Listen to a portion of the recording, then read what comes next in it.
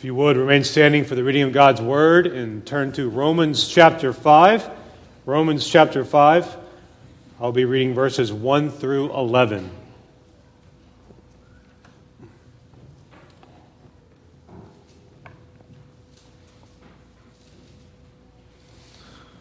As I said last week, Romans 5, these words that are said right here, Paul is saying them with great excitement. Therefore, since we have been justified by faith, we have peace with God through our Lord Jesus Christ. Through him we have also obtained access by faith into this grace in which we stand, and we rejoice in hope of the glory of God. Not only that, but we rejoice in our suffering. When the suffering produces endurance, endurance produces character, character produces hope, and hope does not put us to shame because God's love has been poured into our hearts through the Holy Spirit who has been given to us. For while we were still weak, at the right time, Christ died for the ungodly. For one will scarcely die for a righteous person, though perhaps for a good person one would dare even to die. But God shows his love for us, and that while we are still sinners, Christ died for us. Since therefore we have now been justified by his blood, much more shall we be saved by him from the wrath of God. For if while we were enemies, we were reconciled to God by the death of his Son, much more, now that we are reconciled, shall we be saved by his life. More than that, we also rejoice in God through our Lord Jesus Christ, through whom we have now received reconciliation. Praise God for his word. Please be seated. So peace with God is only possible through our Lord Jesus Christ. These words among people who claim to be God's children should not be debatable. Peace with God is only possible through our Lord Jesus Christ. Listen to the words found in Ephesians 2, verses 11 through 17. Therefore, remember that at one time you Gentiles in the flesh, called the uncircumcision, by what is called the circumcision, which is made in the flesh by hands, remember that you were at that time separated from Christ, alienated from the commonwealth of Israel, and strangers to the covenants of promise, having no hope and without God in the world. But now, in Christ Jesus, you who were once far off have been brought near by the blood of Christ. For he himself is our peace, who has made us both one and has broken down in his flesh dividing wall of hostility, by abolishing the law of commandments expressed in ordinances, that he might create himself one new man in place of the two, so making peace, and might reconcile us both to God in one body through the cross, thereby killing the hostility. And he came and preached peace to you who were far off, and peace to those who were near. So our gracious God gives the gift of faith, and that faith lays hold of Jesus Christ and justifies the sinner. That means the sinner is made in right standing with God because of Christ. Jesus is our peace. Jesus puts us in right standing with God. So God is no longer at war with those who are in Jesus. This is what we mean by peace. God has granted us peace because he is no longer at war with us. This is great security for the believer. But peace with God is not all that the believer has. The believer also has access to God. Look at Romans 5. Therefore, since we have been justified by faith, we have peace with God through our Lord Jesus Christ. Through him, we have also obtained access by faith into this grace in which we stand, and we rejoice in hope of the glory of God. So we have peace and we have access. We have peace with God through Jesus, and through Jesus we also have access to God. So we enter through the gate of Jesus, and being in him, we have access or we have fellowship with God. So it's not just that God has stamped His children with peace. We have been stamped with peace, but we also have continual access, a continual relationship to the one God of everything. We enter through the gate of Jesus, and being in Him, we have access or fellowship with Him. This communion with God is the ongoing grace of our justification. This communion with God, where we have relationship with God, conversations with God, a intimate relationship with God. It is ongoing grace of our justification.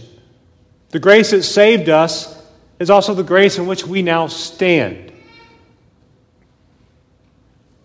Peace with God is a one-time event in history in our life in which we do not stop enjoying. You may be saying, well, wait a minute. There are times in my life when I don't enjoy my relationship with the Lord. I'm not talking about on your end.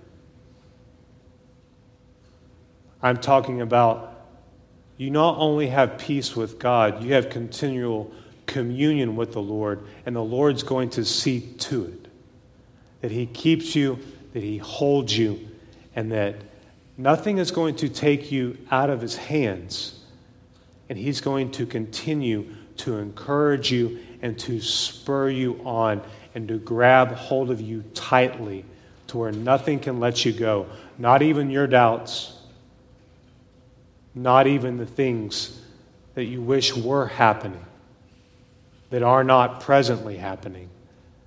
But our God is good, and He is good all the time.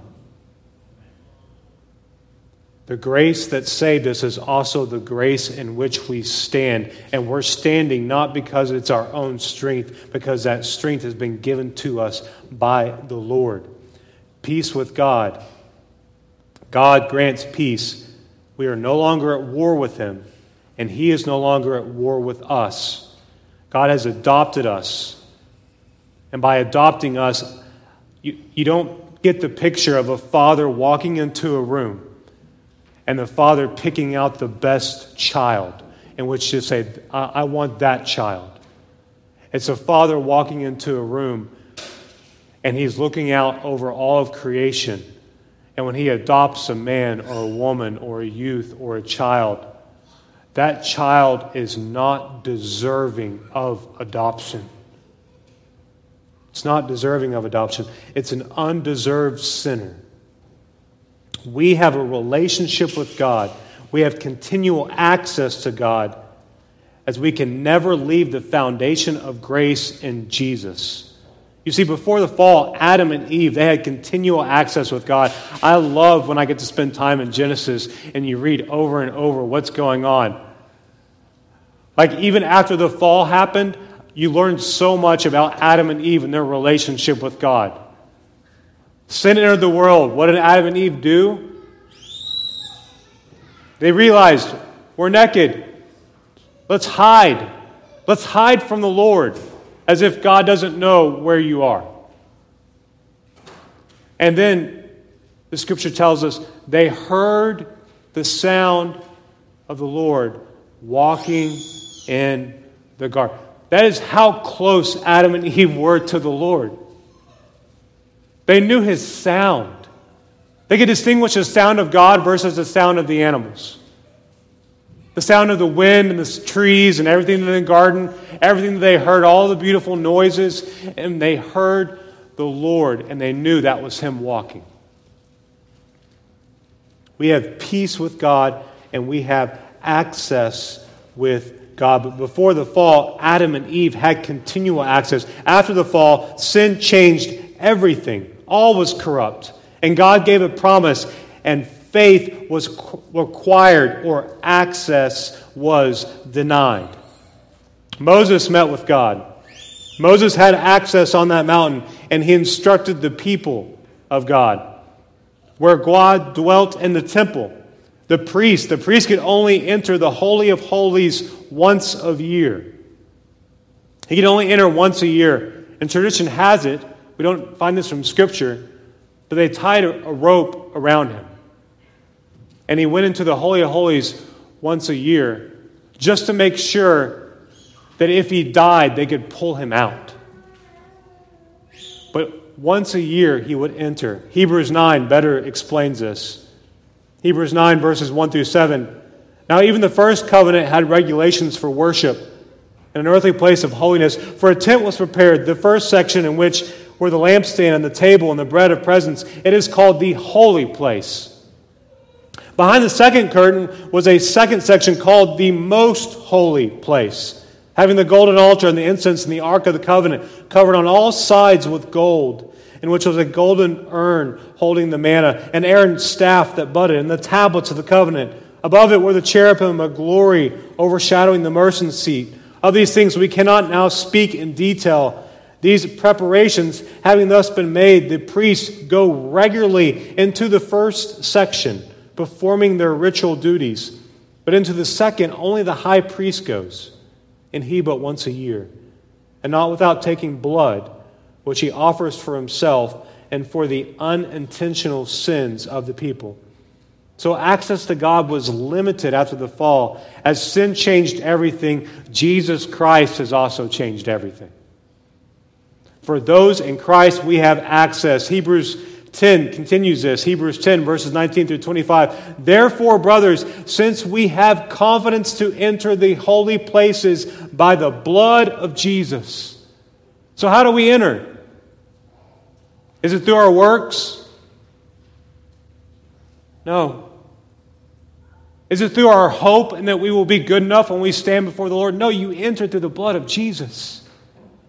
By the new and living way that He opened for us through the curtain, that is through His flesh.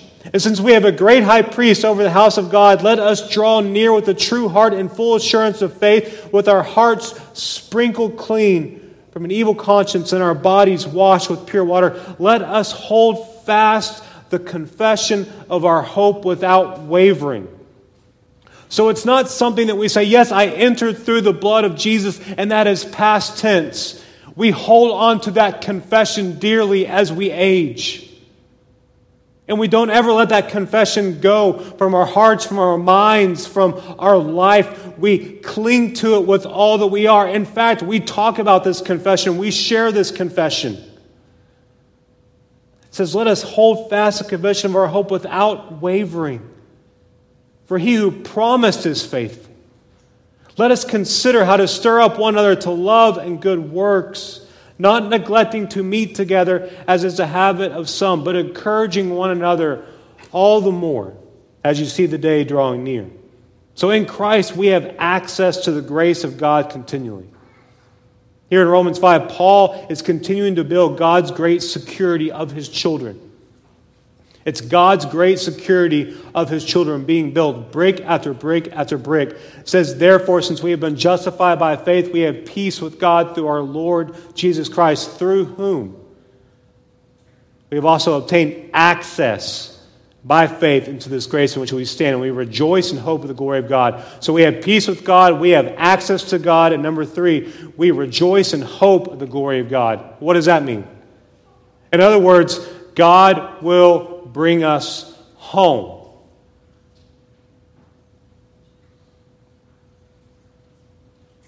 In this life, in your life, we are bombarded with everything going on in this world, and it seems like it's all corrupt. We are hearing so much about everything.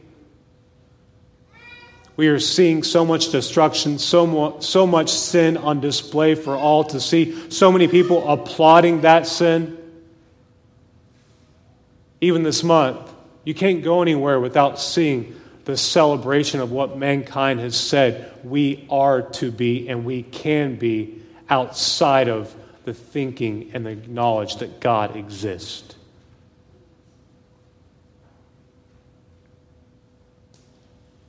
We need to remember as God's people that we not only have peace with God, we not only have access to God, but God is going to bring us home. You know what that means?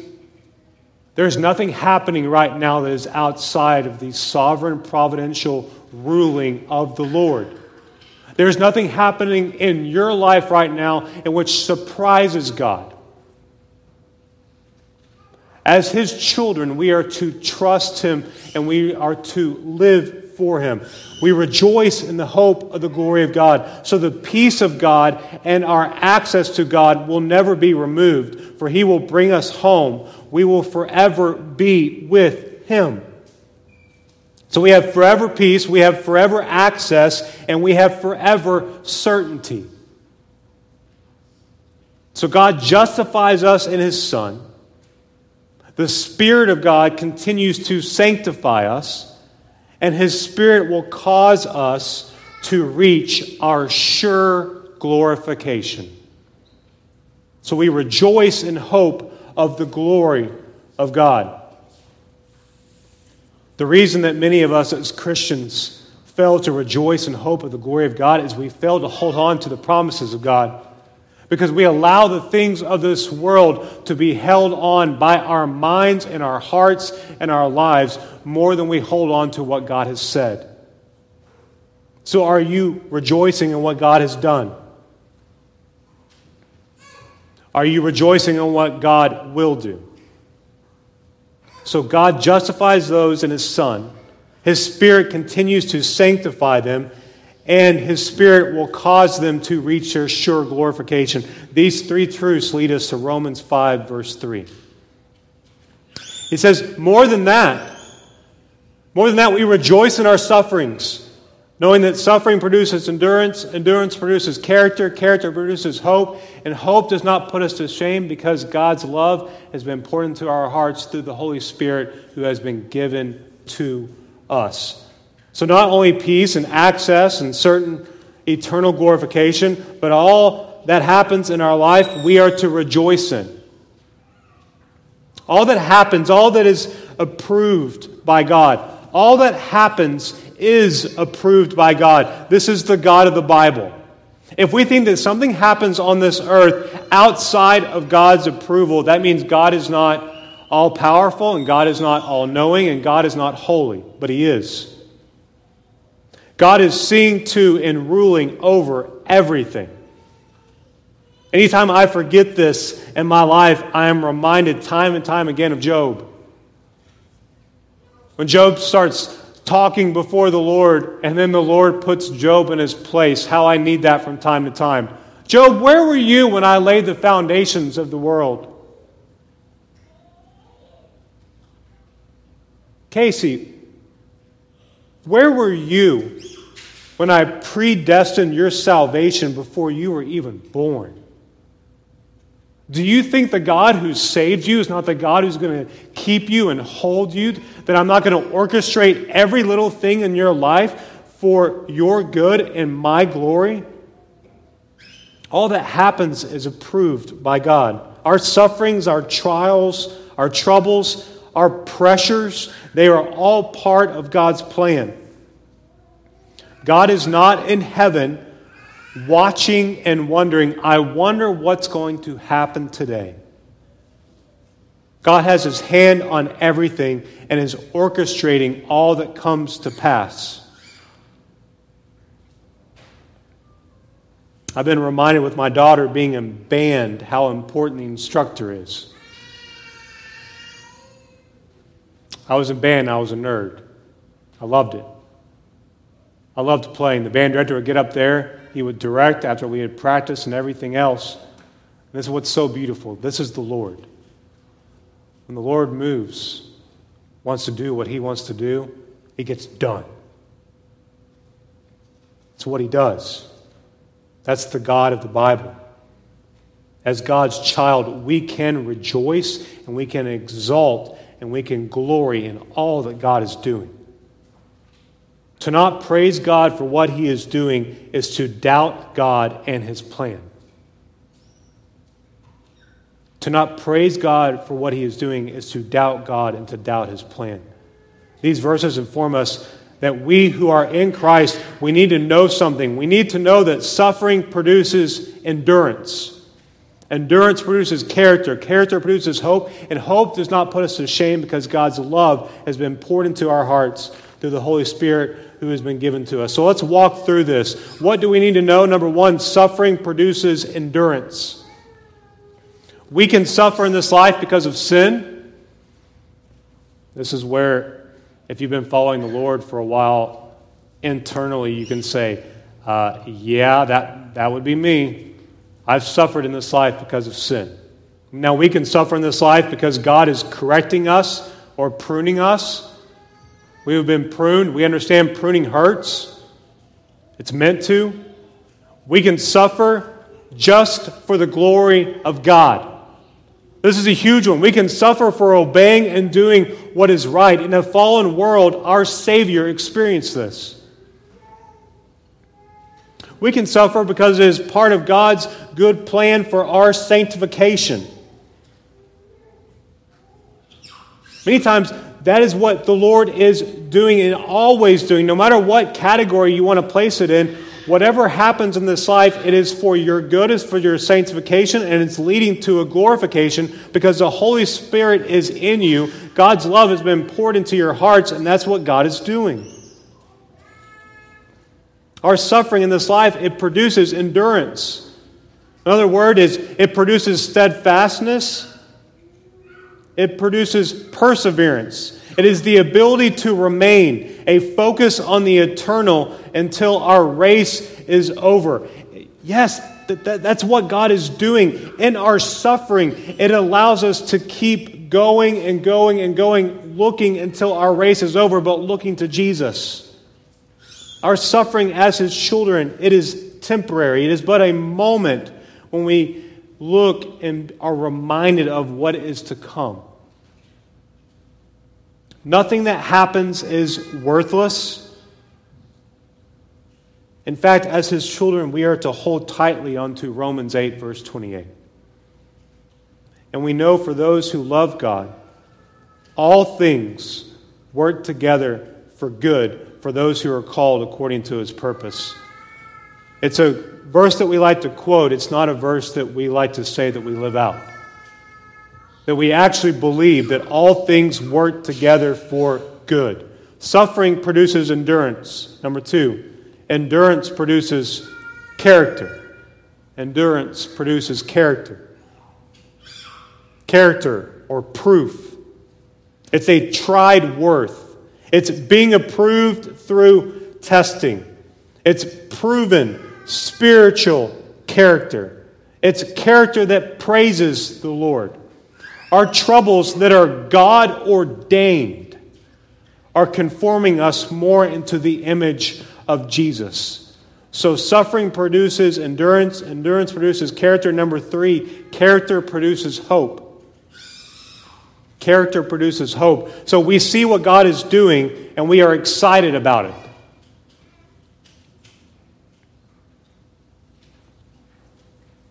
it. You may be thinking, well, what if I'm not excited about it?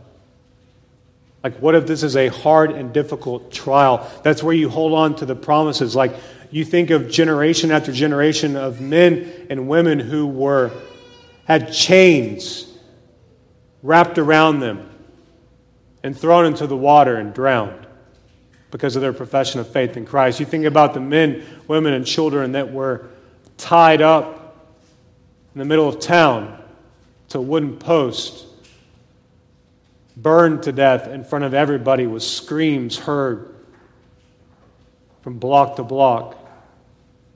Why? Endurance produces character. Character produces hope. Those individuals, the reason they could do that, the reason that they could hope in what the Lord was doing is because they know that they were being made more like Christ. And whatever that entails, even if that means going home, God was at work. Character produces hope. The fact that God is making us more fixated on who Christ is and what He is doing. Yes, we can play the fool and leave the Word, and we can play the fool and we can embrace the foolishness of the world and ignore the wisdom of God, which is crying out in the streets. We can play the fool. But as a Christian, Suffering is to be viewed as part of the process of sanctification. What do you mean by process? Your suffering will one day be done with. It's just a part of the process. It is not going to be at the end. At the end, we are with Christ with no more suffering. Suffering is part of our maturity. It produces endurance, godly character, and it increases our hope in the Lord. Those who go through trial and trial and trial again of constant suffering, you are starting to realize that you had one line over here, and you had one line over here, and you had one line over here, and you had one line over here, and you had one line connected to God. But through all your trials and all your heartaches, all your suffering, each of those lines are being pulled back, and you have more lines going to God because you're trusting Him all the more. Endurance, character, and hope is increased. And number 4, hope does not put us to shame because God's love has been poured into our hearts through the Holy Spirit who has been given to us. So we look at peace and we have access and we have fellowship. God, the Holy Spirit, has been given to you.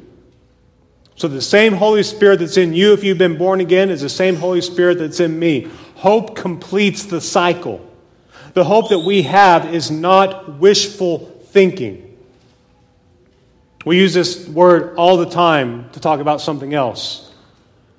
I really hope that my children do what I've asked them to do.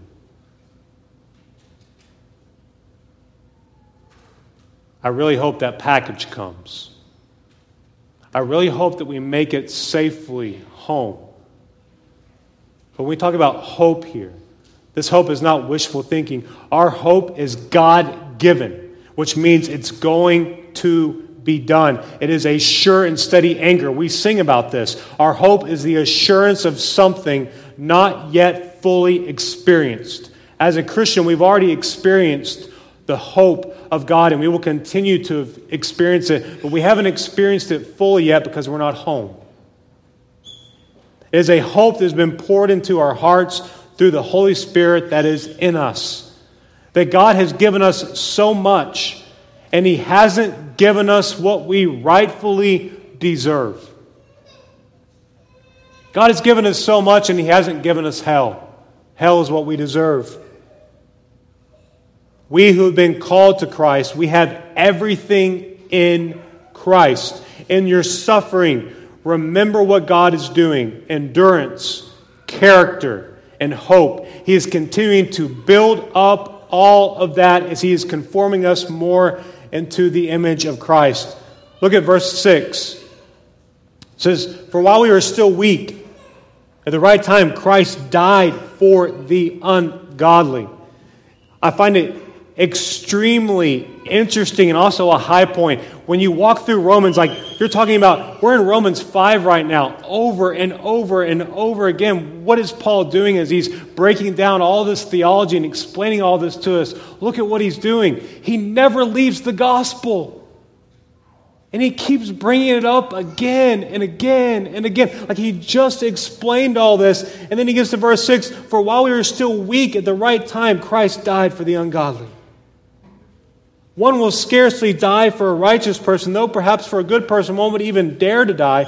But God shows His love for us, and while we were still sinners, Christ died for us. So Paul never leaves the gospel. He keeps bringing it up. And these verses, they teach us so much here. Number 1, Christ died for the weak and the ungodly. Christ died for the weak and the ungodly. The weak and the ungodly are the powerless and the wicked who are not like God at all. It's the powerless and the wicked. No one is good. He died for the weak and the ungodly.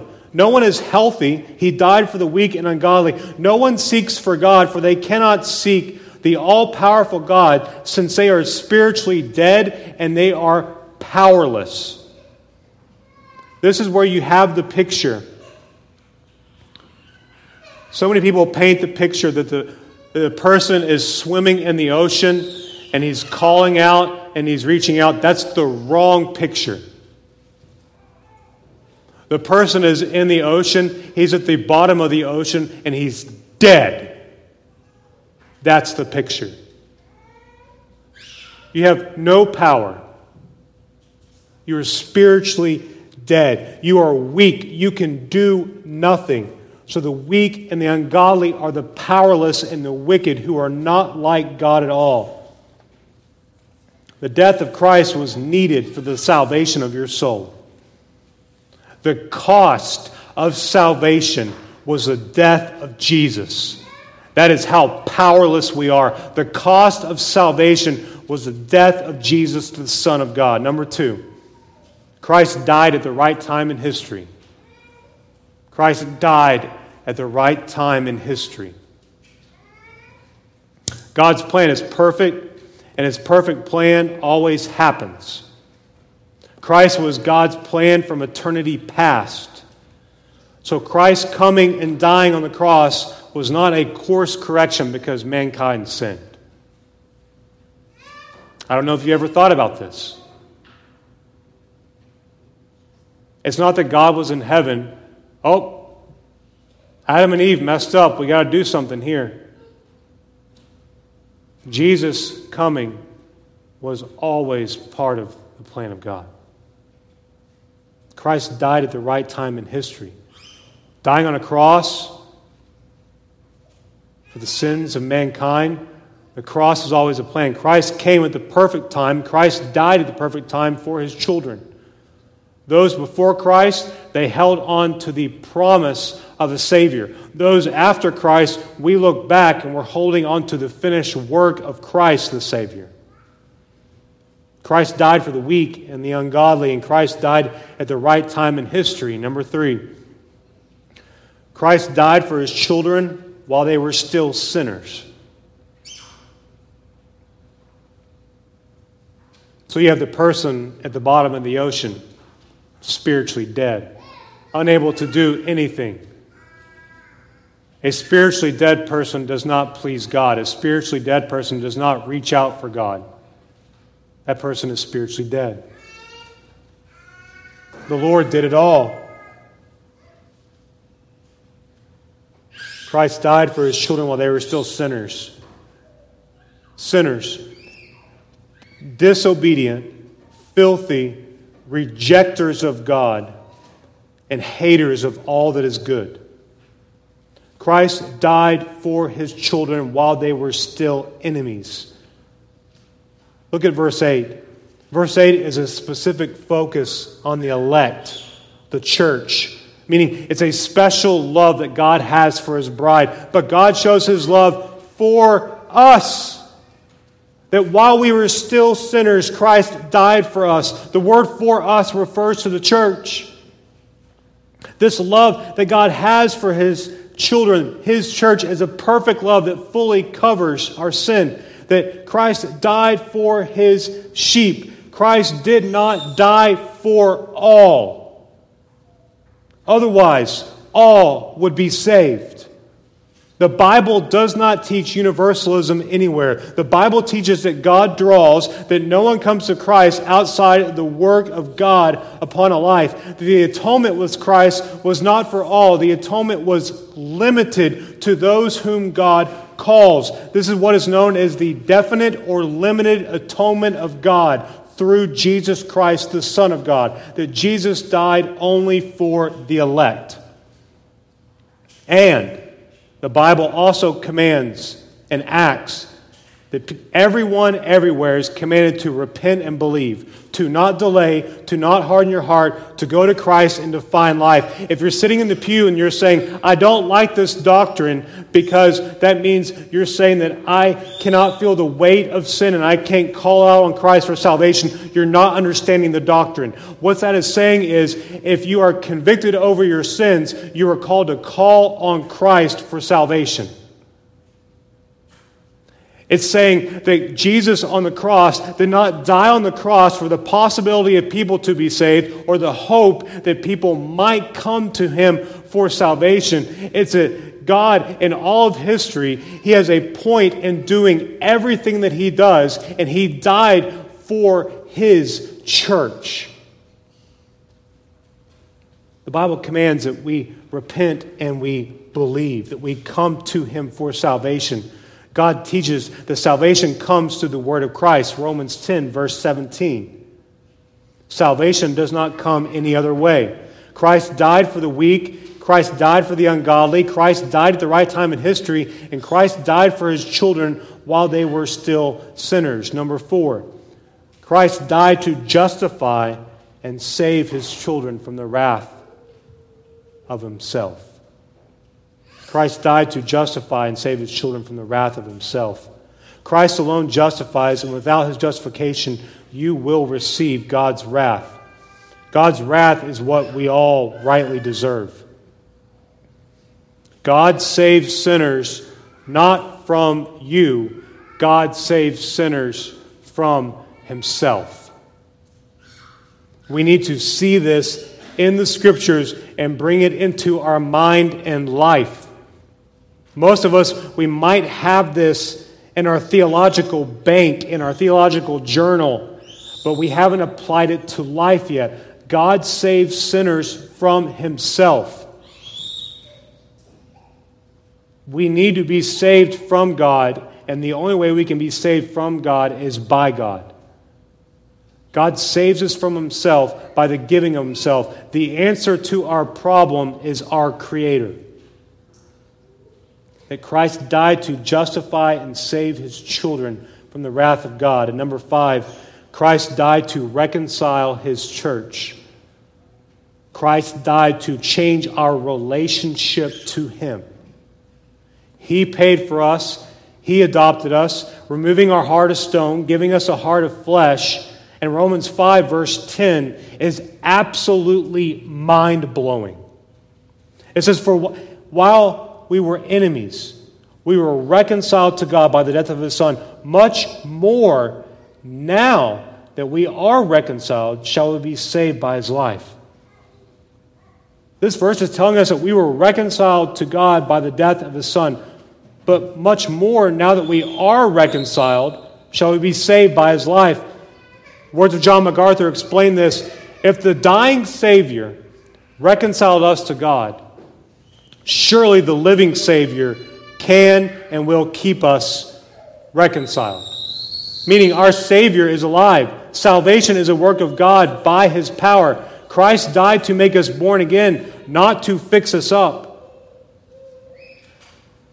We don't come to Christ because we need a little Jesus in our life. We come to Christ because we need a new life. A cleaned up life does not change your relationship with God. Only a life that has been born again by the power of God presents you spotless before the Lord. Christ died to justify and save His children from the wrath of God. Christ died to reconcile His church. This brings the dead person at the bottom of the ocean spiritually into a relationship with Him. Number 6. Christ died so His children will rejoice that He has reconciled them. God's children are thankful for what He has done, and they worship Him. That's not pragmatism. That's not legalism. God's children love Him, and they obey His commands. Which means God's children, because of what God has produced in them, done in them, they will worship Him. They will long to please Him because they understand where they were dead at the bottom of the ocean, and now they are spiritually alive in Christ, in which they have been given everything. That God took away all the garbage that they had in their life, and God has given them Himself. God's children are thankful for what He has done. God's children are joyful for what He has done. If this is not you, perhaps you're struggling right now and you need help. That's why you have a church family. Or perhaps you cannot look at your time where you have seen or you had a season of just being joyful and thankful for what the Lord has done. Perhaps you're not saved. Talk with someone if you have doubts. But Christ died for the weak and ungodly. Christ died at the right time in history. Christ died for His children while they were still sinners. Christ died to justify and save His children from the wrath of God. Christ died to reconcile His church. Christ died so His children would rejoice that He has reconciled them. So as Christians, we have peace with God, but we have so much more. We have access to God. We have daily communion with God. God sanctifies us. God redeems all things in our life for our good. And God will bring us home. Before we close, I want to look at Romans 5, verse 7.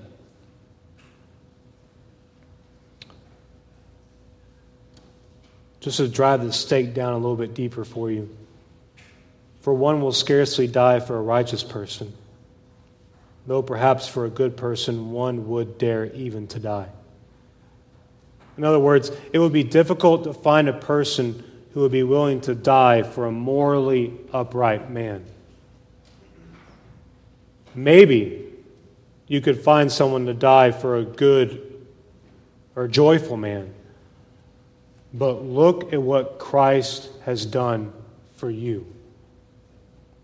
Jesus Christ, the Son of God, died for the weak and the ungodly. Jesus died for the wicked, undeserving enemy. Jesus died for sinners. And His death brought not only peace, but access to God and communion with God. His death brought continual sanctification until we reach the final stage of ultimate glorification, where our faith will become sight. God's redeeming love is truly amazing. It's truly amazing. When you talk about a man would not even consider dying for a moral man, and maybe perhaps you can find a man or a woman to die for someone who has good standards and he's joyful. But how can we fathom that a holy, holy, holy God would send His only Son to this earth to die for wretched sinners, to die for enemies of Him, to die for people that even after He saves, they will continue to rebel. God's love is truly amazing. Christ is everything. And if you're not saved, you need Christ. Christ removes the wrath of God. Christ gives salvation. Christ keeps you and sanctifies you. Christ causes you to rejoice. And Christ will bring you safely to Him. You need peace with God. But you also need every other good and perfect thing that is found in Him. Father, I thank You for Your holy word. Father, if anything Your word has revealed to us today, Your great love for wicked sinners. The fact that we could spend the next 50, 60, 70, 80, 100 years and we will still not fully understand the tip, just the iceberg of Your amazing love for us.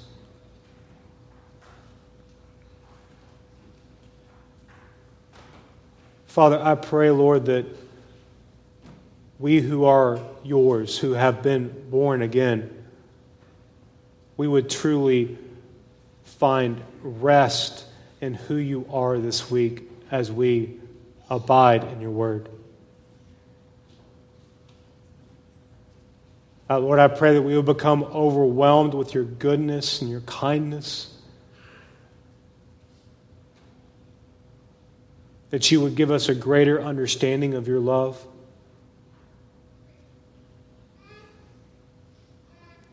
Father, for the person who has been disobedient for a while and who is struggling, Father, I pray they would come to you and they would find rest in you this week. That you would let them know, Lord, that it is not their grip that is holding on to you, it is your grip that is holding on to them. And Father, for the one that is uncertain of their salvation or who is lost, Father, would you draw them to yourself? May they do as your word has commanded, to repent and believe upon Christ. For Christ is our only hope. He is our only peace. He is the only thing that will last and bring us into a right relationship with you. Help us to remember this and help us to proclaim this with great joy and to have a great reverence for you and a great worship for you in this life. For we live and we die and we face judgment and we stand before you.